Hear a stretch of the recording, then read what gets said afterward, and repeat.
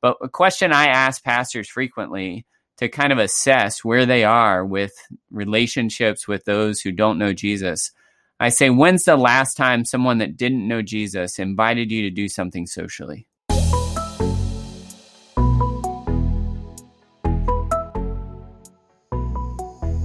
Hey everyone, welcome back to the Practitioners Podcast, where we're applying Jesus-style disciple making to everyday life.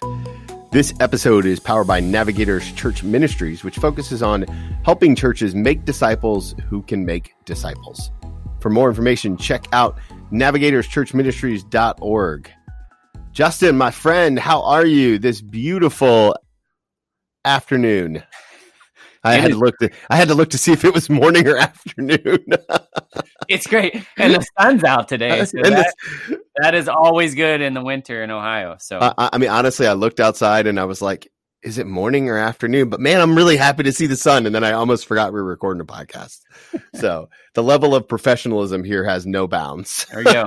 Off to a great start. But yeah, no, I was thinking, New Year 2021, the work that you do with pastors, I'm kind of curious, what are you seeing with pastors in COVID and in the new year? And I mean, it feels like, at least, from behind my desk, it's stranger now than it ever has been before. Yes. Yeah. The challenges continue, right? In terms of facing the pandemic and how the church can continue to move forward.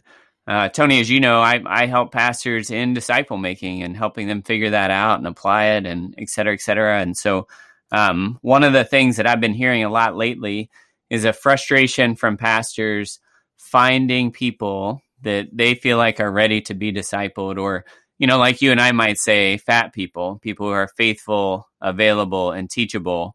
And that's something I've been chewing on a little bit, that this challenge of finding people who are ready, who want more, who are hungry for more of Jesus and to become more like Jesus is something that pastors are really facing. And I think one of the challenges that they have as ministry professionals is this idea of making new disciples.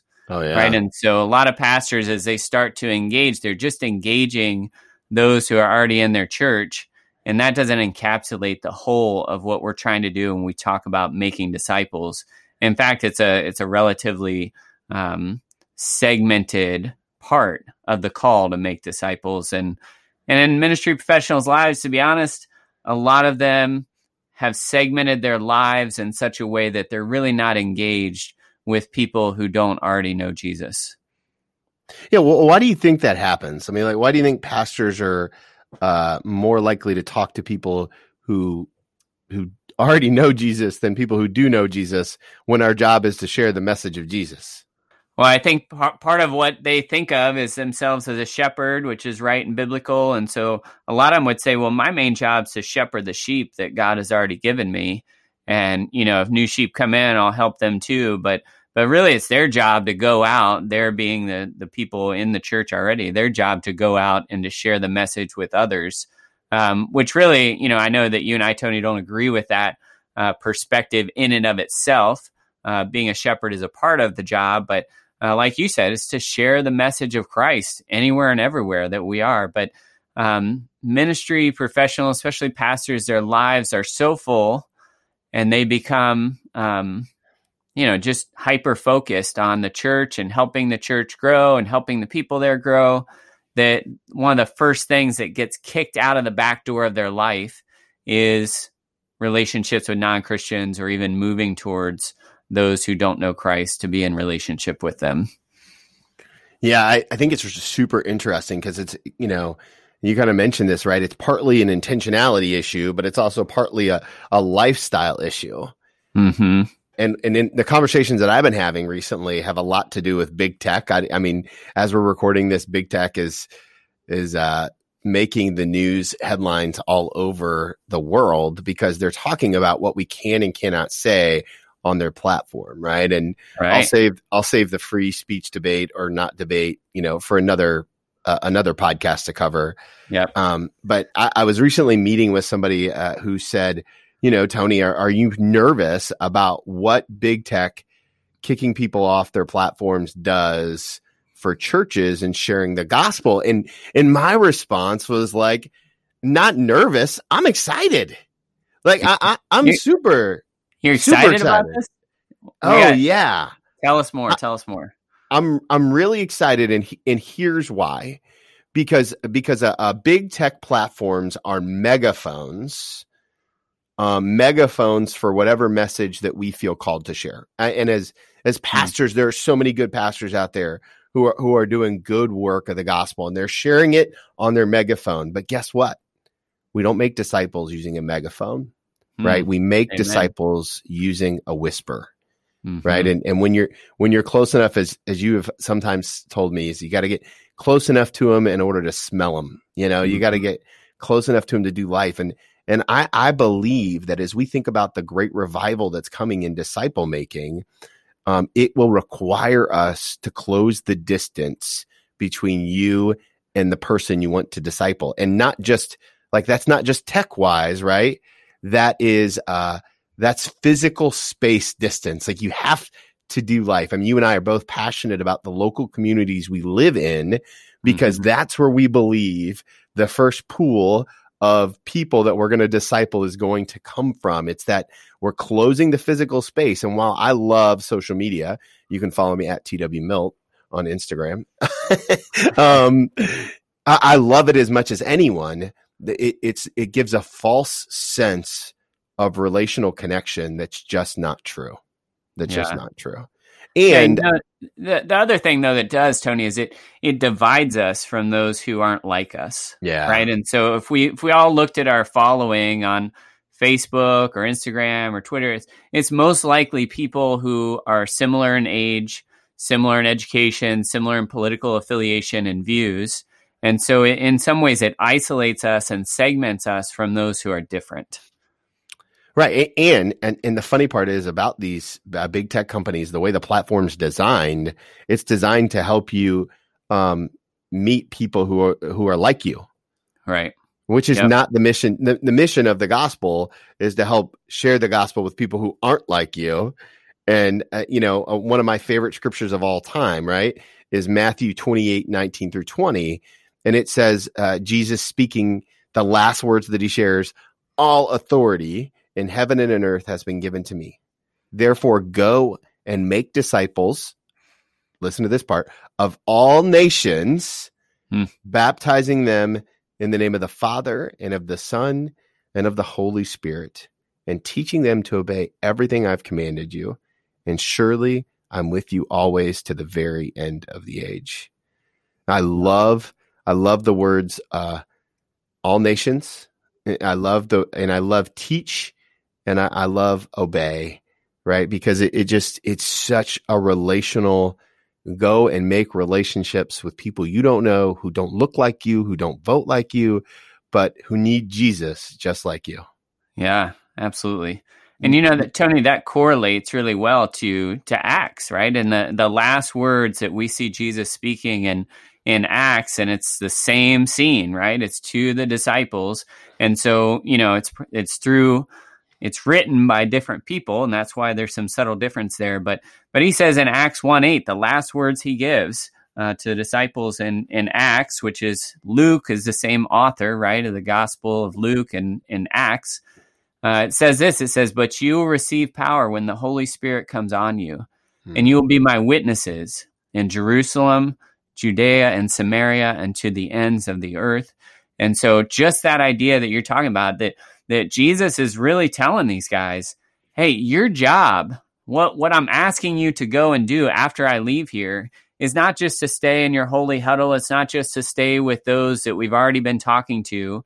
What you need to go do is go out to others that are unlike you. And for the Samaritans, those that you really dislike and have a deep cultural, almost hatred, and maybe it was a hatred. I mean, it was very, very strong. You need to go out and build relationships with them and share who I am with them. And so, this idea that the way our culture is moving to segment us more and more only with those that we are like and similar to, as disciples of Jesus, we really have to resist that and to move the other way, right? Because what's happening in our culture and what I'm seeing in the churches repeatedly is there are people and pastors who they are down that road quite a bit, and they don't have any relationships with those who are non-believers. And, they might know their neighbor, they might wave to them, across the lawn or something like that. But a question I ask pastors frequently to kind of assess where they are with relationships with those who don't know Jesus, I say, when's the last time someone that didn't know Jesus invited you to do something socially? Ooh. And I bet those answers are, well, they may not answer at all, because most of my friends who are pastors, and that is, I mean, those are my guys, right? Like, I have a group of guys that I hang out with, and we all pastors, and like that's a tough question to answer. Yeah, there's a lot of silence and some squirming, but I ask it that way because we cannot manipulate that, right? Because if I'm in a friendship with somebody, there's some invitation going both ways. And if I'm just friends with somebody, but they don't count me as a friend, then maybe I'm the one always walking over there, or maybe I'm the one calling all the time. And internally, maybe they're trying to avoid, but they're, just socially are trying to be polite. But when we have invitation going both ways, well, we know we have some sort of friendship going. When we look at Jesus's life, we see him moving out to those that didn't fit with those that he would naturally be expected to hang out with as a rabbi, right? I mean, he went to house parties with people that were known to be sinners. He related with people who were known prostitutes, and he caught a lot of heat for that.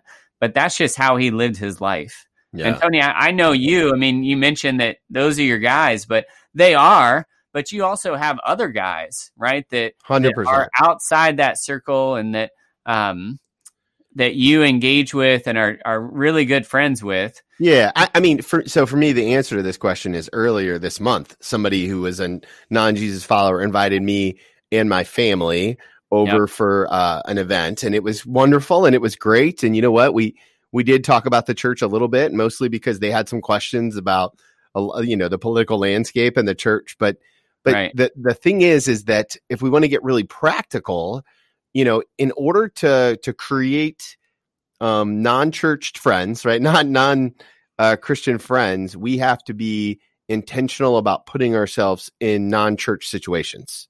And this is how do you do this in your life? What have you done? For me, it's I take a passion that's outside of Jesus, and I purposely try to interject my life and Jesus into it. Sports is really the number one thing for me. So I've got, Justin, my family. I've got 2 boys and a princess, and all 3 of them are super active in things. Mm-hmm. And so, so when it comes to my boys, I coach them for a really long time, or I help. I'll do whatever I can to help the team, or if there's an opportunity to coach, I'll do that. If there's an opportunity to keep the book in basketball, like, before I was coaching basketball, I'll do that. Anything I can do to help the people that are just outside of my normal purview. I want to do that. I want to be intentional about that. And then I bring my relationship with Jesus everywhere I go. And so people are like, man, what ministry are you doing? I'm like, well, I'm coaching football. That's part of my ministry. And they're like, well, what? And I'm like, listen, I'm not in there beating people over the head with a Bible. I'm just being me. And I'm praying that my relationship with Jesus reflects wherever I am. Mm-hmm. And that's there's a accountability piece there for me, because it would not be uncommon for me to yell at a football game. I'm a very loud boy. I mean, you could listen to this podcast, right? Like, I know I'm so quiet, dainty. No, I get passionate, right? But so I have to be careful sometimes, because everything I do reflects my witness. And like, Tony, what's your favorite ministry? It's absolutely my football family. It's my football family. That's my favorite ministry during the season. And is there a cost associated with that? Absolutely. It means that during football season, I can't do a Wednesday night Bible study, even though, prior to me getting here, the church had one for a gazillion years. Mm-hmm. And when people came to me in the church and was like, hey, why aren't you doing a Wednesday night Bible study, Pastor Tony? And I was like, well, I'm really trying to get the church to grow. Right. And it doesn't grow with the people that are already here. Yeah. Right? It grows with the people that are not here. And you know what? I very rarely invite someone to church. Right? That's not the goal here. The goal isn't to invite people into my life, and then God will do the rest with some intentionality on my part. I bring Jesus with me into those relationships. Does that make sense? Yeah. So what I hear you saying is that as you are trying to minister and be a pastor, your commitment is not just to bring people in, right, to the church, to a meeting, to a gathering, to a service. What you are committed to is going out, right, going out to them. And so, talk to me as a pastor. Kind of what model does that represent, or how did you get there? Talk more about that. Yeah, so I think if we think about this, there are models for churches. There's one called the attractional model, right? Which is like, hey, I'm going to build. If you build it, they will come. One is called the missional model, which is where the church as the body will go out and serve. And I call this the disciple making model, which is I'm going to go make relationships with people, and I'm going to build disciples. And as I build disciples, I believe the church will always be full. Yeah. Right. Because disciples want to follow and worship Jesus. Right. And what we've done is we built a better foundation there.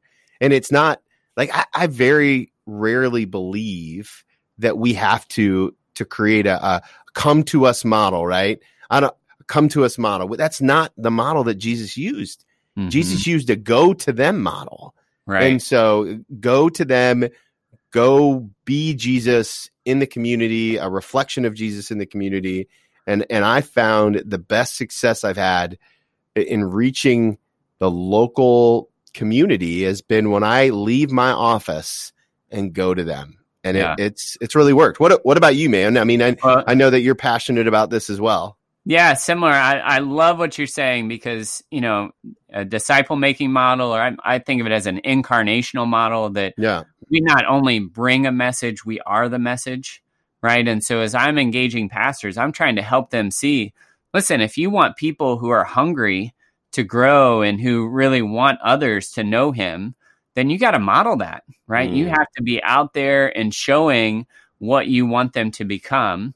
And the difference, between comfortable Christianity and costly Christianity is really reproduction, right? It's this idea that I'm not just sitting here for my own growth, or I'm not just looking around for someone to disciple who already knows Jesus.